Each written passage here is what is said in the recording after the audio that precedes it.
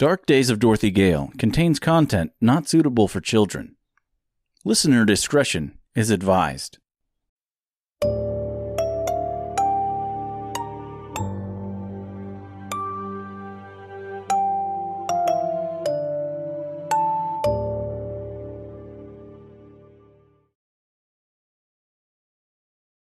Darker Days of Dorothy Gale. Chapter 38. Vernon Howell. Year 211. A.T.W. After the Wizard. After the recent executions, fear spread throughout the strangers following. The die-hard believers were afraid, but remained just that, die-hard believers, with no intention of ever leaving. Their leader was a vengeful leader. He was a spiteful leader, but he was a loving leader at the same time. It was okay if he occasionally got out of hand with his punishments, because that's how you form a functional society. That's how you train the dogs to listen, to obey. It's just that some dogs required a little extra training, that's all. For some dogs, however, there was no amount of training in the world that could help them survive. Some dogs would never be brought to heel. Vernon Howell was a man of faith. He was just a man of a different faith than that of the stranger. A man of his own faith. He was tall and thin. His brown hair was long and curly, and when he looked down at something, it fell over his eyes. He held himself up with confident posture, and when he spoke, some swore they heard angels. When he first met the stranger, he did not see a man or prophet. He saw opportunity. Vernon once had a meager following himself. A paltry 79 people, compared to the 400 and growing that the stranger had accumulated, presumably since the death of the wizard. While Vernon had lost his followers in what many would call a tragedy or gross misuse of power, though not his own, nearly 24 years earlier, he still longed to regain his spiritual leadership. Now that the wizard was dead, the door was open for a new leader, a new prophet. When the stranger showed up with his own large following, Vernon immediately began devising his plan to steal away as many followers as he could. He sat quietly, taking his place within the group, keeping his head down, biding his time. "It's a rule of fear," said Vernon, as he quietly spoke to a small group of people, gathered just outside the encampment, under the clear night sky. Unpredictable fear, hatred, for those who question him, hatred for those who do not believe his words wholeheartedly. "What are we supposed to do?" asked a young woman in the crowd. She was petite, with short black hair, and dressed in a nondescript robe. She wore these clothes to keep the eyes of the other men drawn away from her.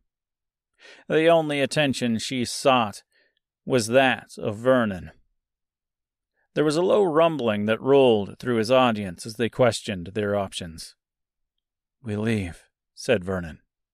"We leave this place and its fear-mongering, its hate-mongering leader." "When?" asked another voice from the crowd. another petite young woman in the same conservative garb as the other. "Tonight," said Vernon, "go back to your tents. Grab only the essentials, and I mean only the essentials. We will not be able to transport much. We will not have the privilege of the stranger's caravan. And if we try to make off with a cart, we will surely be caught. And that would be the end." As each of the 34 followers of Vernon Howell gathered their belongings, they were interrupted and dragged to the center of the encampment. The stranger stood next to the eternally burning flames of the usual bonfire. Each of the traders were dropped at his feet and made to kneel before him. A crowd gathered around, as was the custom in a situation such as this. Many of the followers were eager to see what punishment awaited the heretics and defectors, many feeling unnerved and worried about their own fates. The stranger stood in silence as he looked down at the people in front of him, patiently waiting with a smile on his face. The smile grew even bigger as the crowd cheered the arrival of the lion, carrying the battered and bruised Vernon Howell in his large maw. The great beast set Vernon down between his followers and the stranger, before taking his place at the side of his leader. Vernon stumbled as he stood up slowly, his clothes ripped and shredded, blood running from several open wounds on various parts of his body. 34, said Vernon, short of breath as he looked behind him at his followers. He looked back at the stranger. 34 willing to leave with me. Wanting to leave with me. 34. And more in the crowd, I'm sure of it. He turned and looked out over the crowd. He could see several in the front alone that he could tell wanted to leave. The stranger looked out over the silent crowd, silent himself. He, too, could see the same people as Vernon. "You preach love," yelled Vernon. "You preach peace. You preach forgiveness. Yet you show none of that. You rule by fear and anger. You manipulate and control your followers through fear and anger." Vernon turned to face the crowd. "This man is no savior. He is no prophet. He speaks to no higher power than his own. Because in his mind there is no higher power than his own." He turned back to the stranger. "You think these people respect you? They do not respect you. Fear and respect are not the same thing, and people do not respect what they fear." The stranger stepped forward, closing the already short distance between him and Vernon. He leaned in and looked Vernon in the eyes. "They don't respect what they fear. They fear what they respect, and they fear the power of the God that speaks through me. They respect the rules he has set in place." Vernon bit his lip out of anger, before spitting a slimy concoction of blood and saliva in the stranger's face. The stranger stepped back and wiped his face with a pure white handkerchief that he pulled from his breast pocket. "If you are true in your repentance," said the stranger as he looked beyond Vernon and to Vernon's followers, "you will be forgiven. You may stay here. You will not be persecuted, and you can live in peace under my personal protection. Those of you still following in the footsteps of Vernon, however, may leave with him." Vernon smiled in victory, until he realized the victory was short-lived. "You may all take the same journey to the other side. There is but one God that should be in your prayers, and it is not that of Vernon Howell." Vernon watched with tears in his eyes as the remaining 25 faithful followers of his were tortured and executed one by one. The stranger started with one of the young women. He stripped her of her robe for all the world to see. He looked at her leader, being forced to watch as one of the stranger's large henchmen held his head in place. "You have brought this upon your followers," said the stranger. "You and you alone." He looked at the young woman. "Any last words, my darling?" The woman remained silent as she stared into the crowd.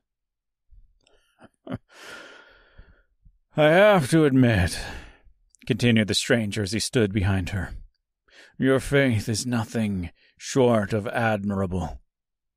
It's just placed in the wrong man." The woman remained silent and unflinching, her eyes never leaving those of her leader. "You and your shepherd," continued the stranger, as another large henchman handed him a rather nasty, long blade, "have sought to undermine my authority." He walked around her and placed the tip of the blade to the edge of her eye socket. She remained strong and unflinching. The stranger found this to be excruciatingly frustrating, but kept his composure. He slowly moved the blade to the bridge of her nose, keeping a constant, razor-thin distance between steel and flesh. "Are you not willing to save her?" asked the stranger, looking at Vernon, who was not fighting against the man holding him in place. He moved the blade to the young woman's forehead. "Martyrs need no saving," replied Vernon, with humble certainty. Vernon's words drove pins and needles into the stranger's head, fueling a rage so blind and so hot that even the bonfire seemed like a block of ice. Without hesitation, he pressed the tip of the knife to the woman's forehead. He quickly slid the blade down, splitting her face in half. It was such a fine cut that not even his victim realized what was happening for 3 long seconds before the blood began to flow.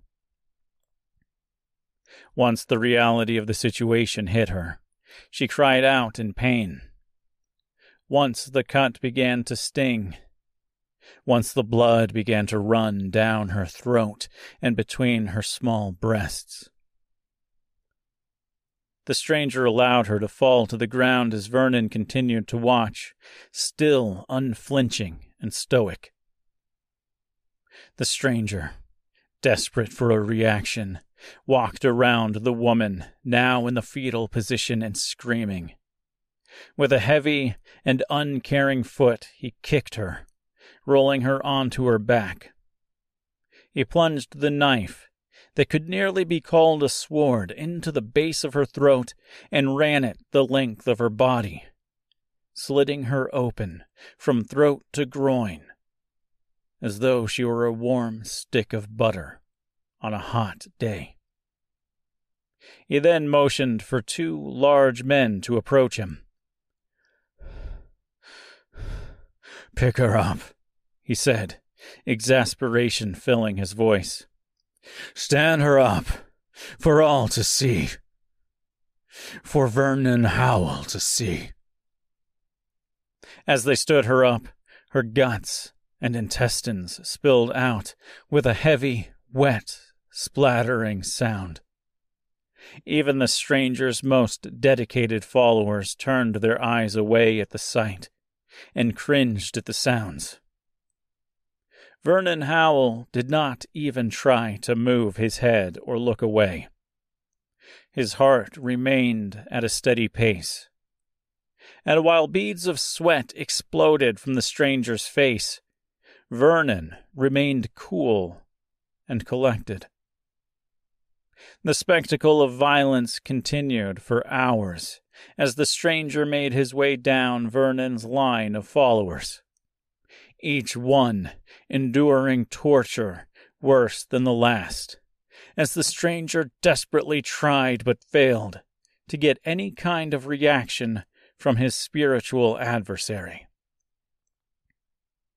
Finally, with all the loyal followers of Vernon Howell dead, the stranger turned his attention to him. "Any last words?" Vernon watched as the stranger approached, blood not only dripping from his knife, but from his saturated clothing as well. He had only 3 final words. "You are wrong."